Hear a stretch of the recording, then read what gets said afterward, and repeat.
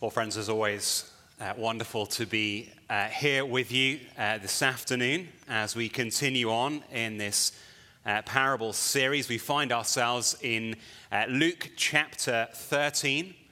So please do turn there in your Bibles now. That will be of great help to me and maybe of a great encouragement to you. For by turning there, hopefully you'll be able to see that I'm not making it up. And Luke chapter 13, that's the big number 13. If you're unfamiliar with using a Bible, and verse 6, the little number 6. And once you're there, will you please stand with me for the reading of God's word.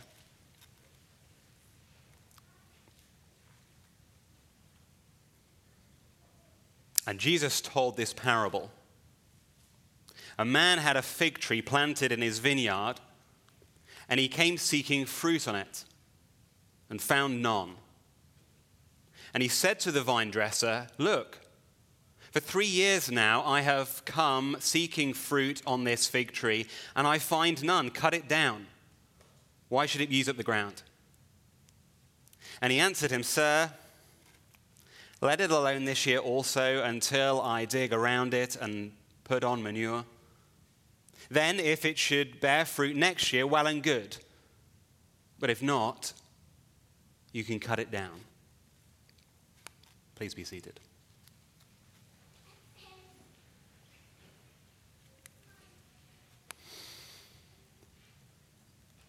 A tattooed man walks by the crucifixion scene. Smoke rises. The picture is black and white.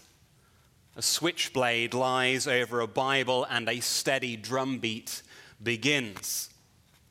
The tattooed man sings in a very haunting voice. You can run on for a long time. Run on for a long time. Sooner or later, God will cut you down. Sooner or later, God will cut you down. Well, you may throw your rock and hide your hand, working in the dark against your fellow man. But as sure as God made black and white, what's down in the dark will be brought to the light. The drumbeat continues. The tattooed man smiles and then brings forth a body bag. He starts to bury it by the cross and sings again. You can run on for a long time, but sooner or later God will cut you down. Sooner or later God will cut you down. Go tell that long-tongued liar. Go and tell that midnight rider. Tell the rambler, the gambler, the backbiter. Tell him that God's going to cut you down. The music video released exactly 1 year ago to this day is not a nice one. And that is the very point. For the singer of those haunting lyrics, the famous shock rocker Marilyn Manson, wants to make the point that God is not nice either. The song "God's Gonna Cut You Down" is found on his Heaven Upside Down album. Manson's cover of the old folk song is a shot at the old folk who still read their Bibles and live in constant fear of a God who is not nice, a God of the Bible, a God who cuts down. Indeed, with a cross in the background, one wonders in the music video whether Manson is actually burying God with his lyrics. For what person in 2020 worships a God who sooner or later is going to cut people down? Wouldn't it be far better if we just buried such notions of God as many theologians seek to do today? Or better still, according to Manson, just bury the notion of God altogether. For who wants a God who is going to cut people down? In this simple 4-verse parable which you just read, our main character is undoubtedly God. In previous parables, as we've seen, different people in the crowd have been painted by Jesus to highlight who is in God's kingdom. And so we've seen main characters who are in, like the Good Samaritan, who models the compassion of the kingdom. And we've seen main characters who are out, just like last week, like the rich fool who models a selfishness that bars him from God's kingdom. And in future parables, we shall see those main characters lined up right next to each other in comparison.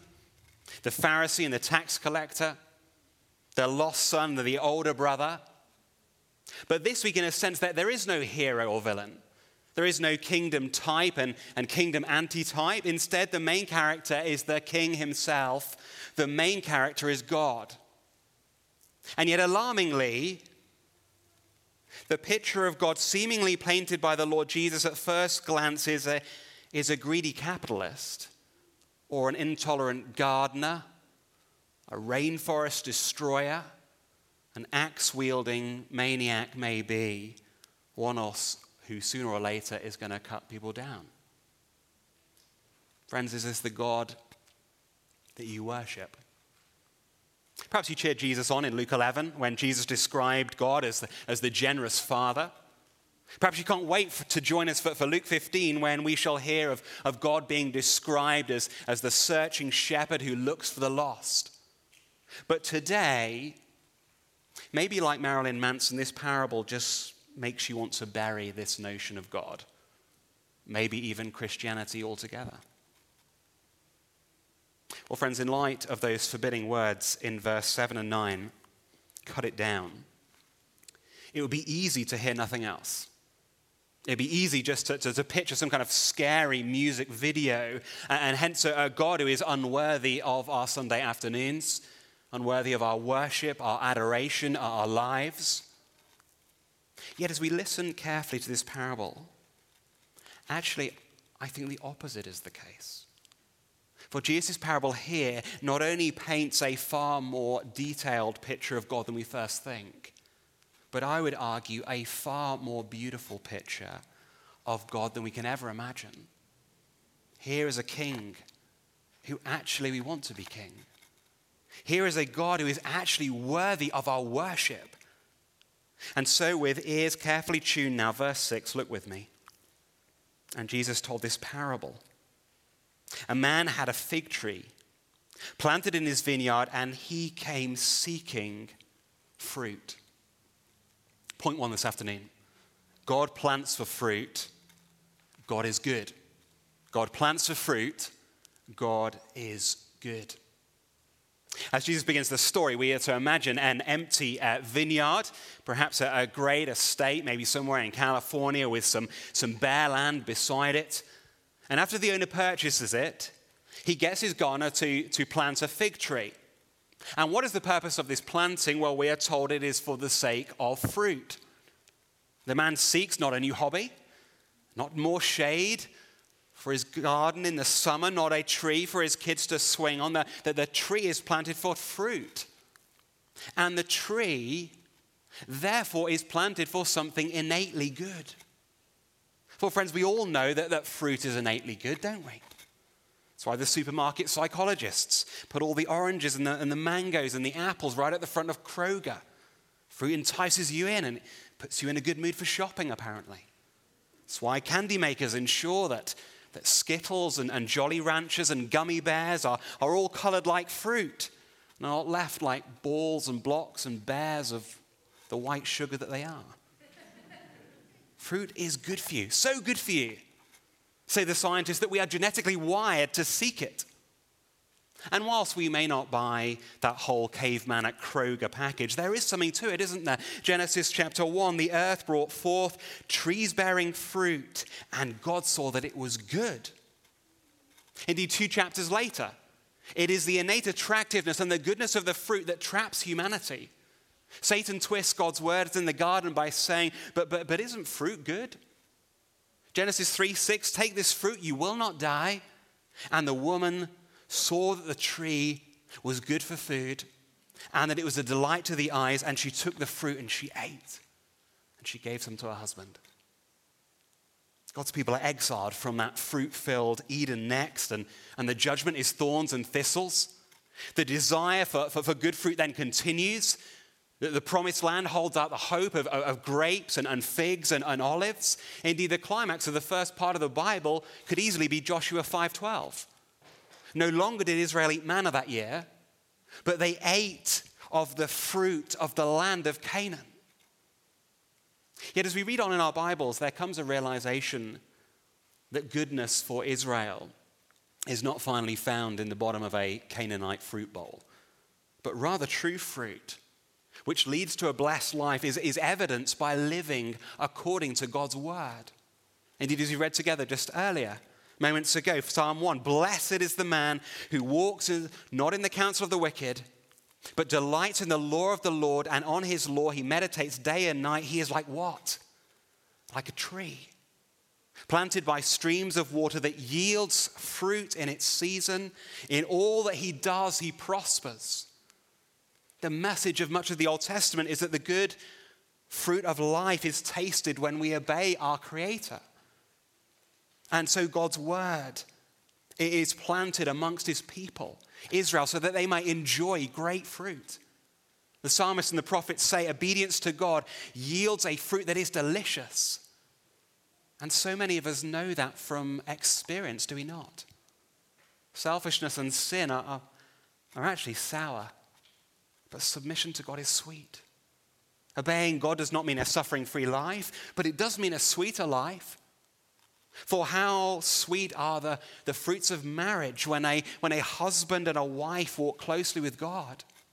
How sweet are the fruits of church when its members love the law of the Lord. How sweet are the fruits of friendship when friends meditate on God's word together. In the Old Testament, fruit is always synonymous with the good blessing that comes from following the Maker's instructions. Likewise, in the New Testament, fruit is synonymous with the blessing that comes from having the Maker live in us to help us obey his instructions. Famous words of Galatians 5. The fruit of the Spirit is love, joy, peace, patience, kindness, goodness, faithfulness, gentleness, self-control. And friends, again, how good are these fruits? How good is life when siblings love one another? When your spouse is joyful? When your enemy seeks peace with you? When your boss is patient, when your friends are kind. And so returning to the parable, as we stare at this picture of God, we must admit that we stare at a very good gardener. One who is first and foremost one who looks for fruit in his trees. Who desires that his people might fulfill their purpose. Yes, producing fruit for the gardener's glory, but also producing fruit for their own good. Friends, God did not plant you in this world in the secret hope that you'd be miserable, in the secret hope that he could use his chainsaw and cut down a failed crop. God planted you in the hope, as revealed here, that he might see fruitful trees, lives that are good, prosperous, lives that experience the goodness of obedience to him, lives that experience the goodness of having his Spirit. God plants for fruit. God is good. Yet as we look at the context here in Luke's gospel, as Jesus tells this parable, we are to see that there is a particularly good fruit, a first fruit, if you will, that God looks for in his people now. And that first fruit is the fruit of humble repentance. Humble repentance. If you look with me to verse 1, which sets the context here, you'll see that some people come to Jesus here with the latest grisly headline from the Jerusalem Times. They come to Jesus and say, Jesus, did you hear? Jesus, did you see on Twitter, verse 1, Pilate, that Roman governor, just killed some Galileans at the temple. He mixed their bad blood with their bad sacrifices. What is the purpose? What is the purpose of telling this horrid tale? Well, it's the same reason often that you and I love to talk about the news, if we're honest. The purpose is so that they can feel good about themselves. The breaking news story they bring is akin to, did you hear about how Trump, who mocked COVID, got his own White House officials sick? Or did you hear about that Democrat candidate, the one who opposed Brett Kavanaugh? Did you hear that he has been caught up in a scandal of his own? They say, Jesus, look at the judgment that is falling down on all the people who are not like me. And what is Jesus' response, verse 2? He answered them, do you think that these Galileans were worse sinners than all the other Galileans because they suffered in this way? No, I tell you, unless you repent, you will all likewise perish. Or those 18 on whom the tower in Siloam fell and killed them, do you think that they were worse offenders than all the others who lived in Jerusalem? No. I tell you, but unless you repent, you will all likewise perish. Can you see what Jesus says? Jesus says disaster in other people's lives is not a reminder that you in comparison are fruitful enough for God. Disaster in other people's lives is a reminder that nobody is fruitful enough for God. As Dr. Darrell Bock writes here, the threat for God's people was not Jerusalem's fall, but the threat of no one being able to stand before God. And hence, what is the good fruit that God looks for in his chosen fig tree, Israel? What is the good fruit that God longs for in you and me sitting here right now? The first fruit, the good fruit, the best fruit, the fruit that God seeks in us is a humble repentance. An ability to admit, as Jesus says here, that we are no worse sinners, no worse offenders than people who look as if they end up judged. An ability to admit that we have the capacity to be those failed politicians of our day. The good fruit that the tender gardener looks for is a humble repentance. Friends, please see here quite clearly that Jesus does not love people who arise and go to him and say, "Did you hear how fruitless this person was?"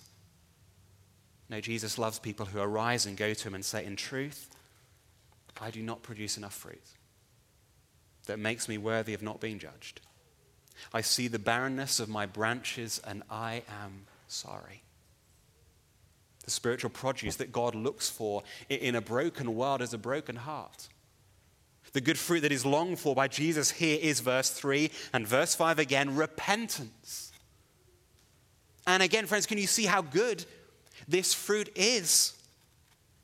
And therefore how good God is in his seeking of it in us. For ironically, it is only when we consider our lack of good fruit that good fruit is then born. For what is the blessing of a good marriage founded upon? How do the good fruits of joy and peace and patience come? Well, they come only when we humbly repent. When we stop rooting our lives in ourselves. When we see that the fig tree that is us is sick. When we humbly ask God for forgiveness in Jesus. When we graft ourselves into Jesus, the true vine. And when we produce spiritual fruit found only in him. The good fruit of repentance, true repentance, the good fruit of humbly coming, arising and coming to Jesus is encapsulated in a wonderful hymn by the 18th century English minister Joseph Hart, who writes this: "Come ye thirsty, come and welcome. God's free bounty glorify, true belief and true repentance, every grace that brings you nigh. Come ye weary, heavy laden, lost and ruined by the fall. If you tarry till you're better, if you never tarry till you're better, you will never come at all. I will arise and go to Jesus. He will embrace me in his arms. In the arms of my dear Savior, oh, there are 10,000 charms." God plants for fruit, the fruit of humble repentance. God is good. However, there's a second aspect of God seen in this parable. It drowns out the seemingly perturbing sound of God's going to cut you down. Another aspect which makes him worthy of our worship. At point 2 this afternoon, God patiently waits for fruit. God is merciful. God patiently waits for fruit. God is merciful. Look down with me again at verse 7. "And he said to the vine dresser, 'Look, for 3 years now I have come seeking fruit on this fig tree, and I find none. Cut it down. Why should it use up the ground?' And he answered him, 'Sir, let it alone this year also until I dig around it and put on manure.'" In verse 7, we realize that strictly speaking, there are two main characters here. There is the owner of the vineyard who holds the land, and then there is the vine dresser, the one who works the land. But in reality, these two characters represent the same being, God. Now, we're not to read into that therefore that God is some kind of schizophrenic, or this parable highlights a dispute between the owner, God the Father perhaps, and the vine dresser, God the Son. However, we are to understand that there are times when the beauty and the richness of God's character means that dilemmas come up. Indeed, just picture the dilemma here with me. The owner of the estate walks out of his house and down into the fields towards the tree. And his trusty gardener walks out of his shed and up into the fields towards the tree, and they meet in the middle for their weekly board meeting. And they both examine the numbers with great hope. They both want exactly the same thing for the tree. They both desire to see it produce good fruit, but verse 7 again, they find none. And out of a good desire to see good fruit, the estate owner says with frustration and sadness perhaps in his voice, I think it's time, we're in the fruit business. We're not going to see any fruit on this one. 3 years now, we've had this weekly meeting. 156 meetings we've had, and we've seen nothing. But out of his good desire to see good fruit too, the gardener says with great grace and hope, well, leave it with me again. I'll do the very best I can for it again. I'll dig around it again, verse 8. I'll loosen the soil. Maybe my weekly watering is not quite getting down into the roots. I'll put some manure on it again, verse 8. I'll use fertilizer. I'll give it every possible chance of fruit. Friends, remarkably, that was how God dealt with Israel. And remarkably, that is how God deals with you and I. God plants us for fruit. God is good. And when we produce absolutely nothing for years, God keeps patiently waiting for fruit. God is merciful. Oh, my friends, do you, like me, see yourself in this little fig tree? A young sapling planted by God's grace, a little tree who was planted for good fruit, a fig tree who was set in such promising ground in many senses, perhaps in a country where the Bible was not banned, perhaps in the fertile ground of Christian parents, perhaps with youth leaders who loosened the soil, perhaps with a pastor who brought you nourishment and watered you faithfully week after week after week after week. And yet for many years, you produced nothing. Friends, how patient the Lord is with his people. How we may marvel at his mercy in waiting for us to come to an end of ourselves. How amazing that God should wait for some of us here for years. For some of us here for decades.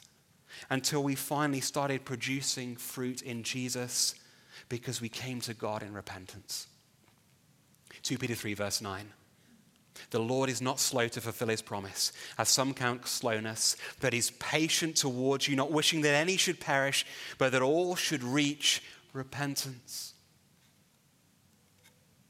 You know, the thing that is most shocking about that Marilyn Manson song of last year is not that Marilyn Manson desired to bury God with lyrics that sought to mock him, but that God in his amazing patience allowed Manson to write it and to sing it and to record it and to let it be played for the last year so that he could become rich. It is exactly 1 year ago since its release. And it is 24 years since Manson's first album, Antichrist Superstar. And it is over 30 years since he changed his name in order to celebrate the sex symbol Marilyn Monroe and the mass murderer Charles Manson. And Marilyn Manson is still singing today. Why? Because God is being patient with him. God is merciful. In the words of the Puritan minister Stephen Charnock, God's patience is the silence of his justice and the first whisper of his mercy. God's patience is the silence of his justice and the first whisper of his mercy. Friends, how has God's patience and mercy been evidenced in your life? Moreover, for those of us who have come to see God's amazing patience and mercy, how does the way in which he has treated us in the past help us to be patient and merciful with others now? Friends, how quick are you to see a lack of fruit in other people? A certain lack of of goodness in your parents, perhaps, or your children, or in your non-Christian colleagues, or maybe in your fellow church members, maybe even in your flawed elders. And think, therefore, that you have reason to cut them down, or at least cut them out of your life altogether. What would it look like? What would it look like for you and I this week to be as patient and merciful with others in this season as God has been with you in the past? And so again, friends, in all this, can you see that God is worthy of such worship? Point 1, God plants for fruit. God is good. Point 2, God patiently waits for fruit. God is merciful. And thirdly and finally, God prunes the fruitless. God is just. God prunes the fruitless. God is just. In verse 9, the vine dresser concludes, look there again. "Sir, let it alone this year also until I dig around it and put on manure. Then, if it should bear fruit next year, well and good. But if not, you can cut it down." The fruit-loving estate owner and his gardener have been patient for many, many years. And finally, another year of mercy is decided upon.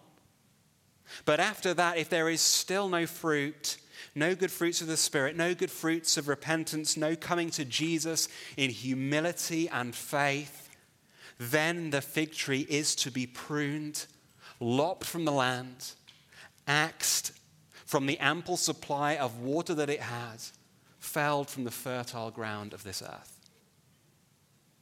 Friends, does that still seem harsh to you? Perhaps it's tempting to think, well, I appreciate God's goodness and I appreciate God's patience, but why can't God just deal with a lack of fruit? Why can't he just deal with it with a lack of repentance? Why does he have to judge a lack of love and joy and peace and patience and goodness? Well, the reason why God cannot stomach fruitlessness forever is the same reason why we cannot stomach fruitlessness forever. We may hunger for good fruit in other people, and we may, on our best moments, be willing to be patient for a little bit when others do not show it. But eventually, when people keep being fruitless, loveless, joyless, impatient, deeply unkind, keep hurting us with their lack of fruit, we desire justice. As I said at the beginning, Marilyn Manson's song, "God's Gonna Cut You Down," was a mocking cover of an old folk song. A song recorded by other white men from a so-called Christian generation. The likes of Elvis Presley and Johnny Cash sung it. But perhaps most poignantly and most famously, it was sung by the civil rights campaigner Odetta Holmes, a talented black female singer who grew up going to church in Birmingham, Alabama. A girl who grew up with all the lovelessness and lack of fruit of the Ku Klux Klan. A woman who experienced the fruits of misogyny in her music career. A singer who was oppressed by other people all her life. And what was her hope in the midst of dealing with such painful fruitlessness in other people? Well, it was in the reality of the words that she sung. But as sure as God made black and white, what's down in the dark will be brought to light. You can run on for a long time, but sooner or later, God will cut you down. Eventually, justice will come. Maybe not in this life, but certainly at the end. For God not only plants for fruit, and God not only patiently waits for its production, but God finally prunes because God is wonderfully just. And he waits today. He waits today for the evil racist and the hurtful misogynist.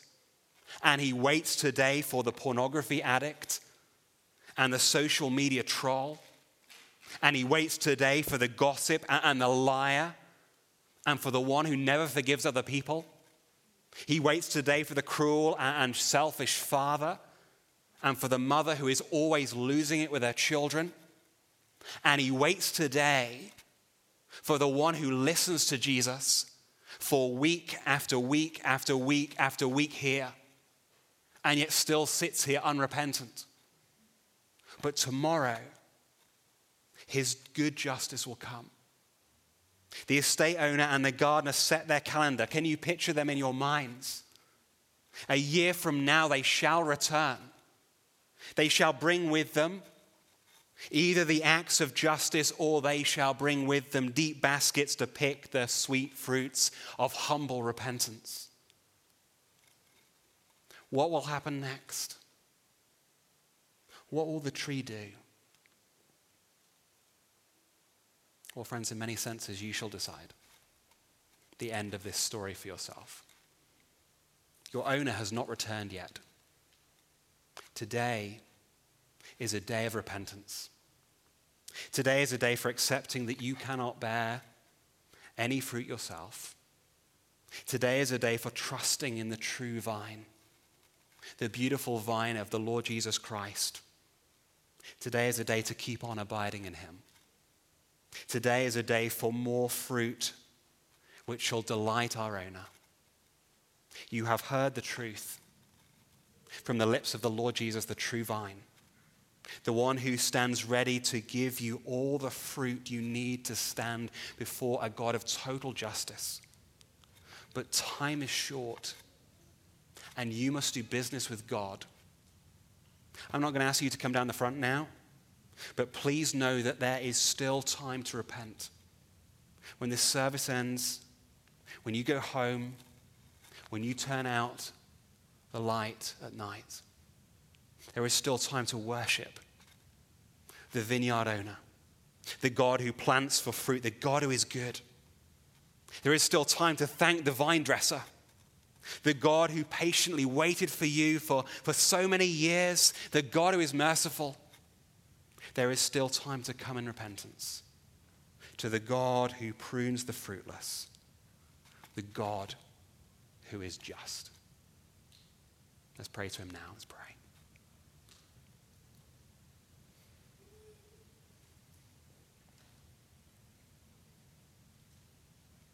Gracious God and Heavenly Father, would you work in us that which is pleasing to you?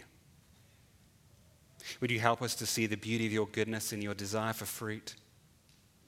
Would we praise you as the one who desires good fruit?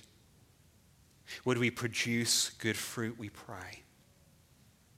First and foremost, would we be those who produce the fruit of a humble repentance, a repentance that makes us daily arise and go to Jesus. And being in Jesus by faith, would we look back and would we marvel with wonder at, Father, your great patience to us in years past. And may your patience and mercy in us help us to be patient and merciful with others. And perhaps above all, would you make us mindful, particularly any here who have not repented, that the day of justice will come. Would you help us, therefore, to see an urgency here,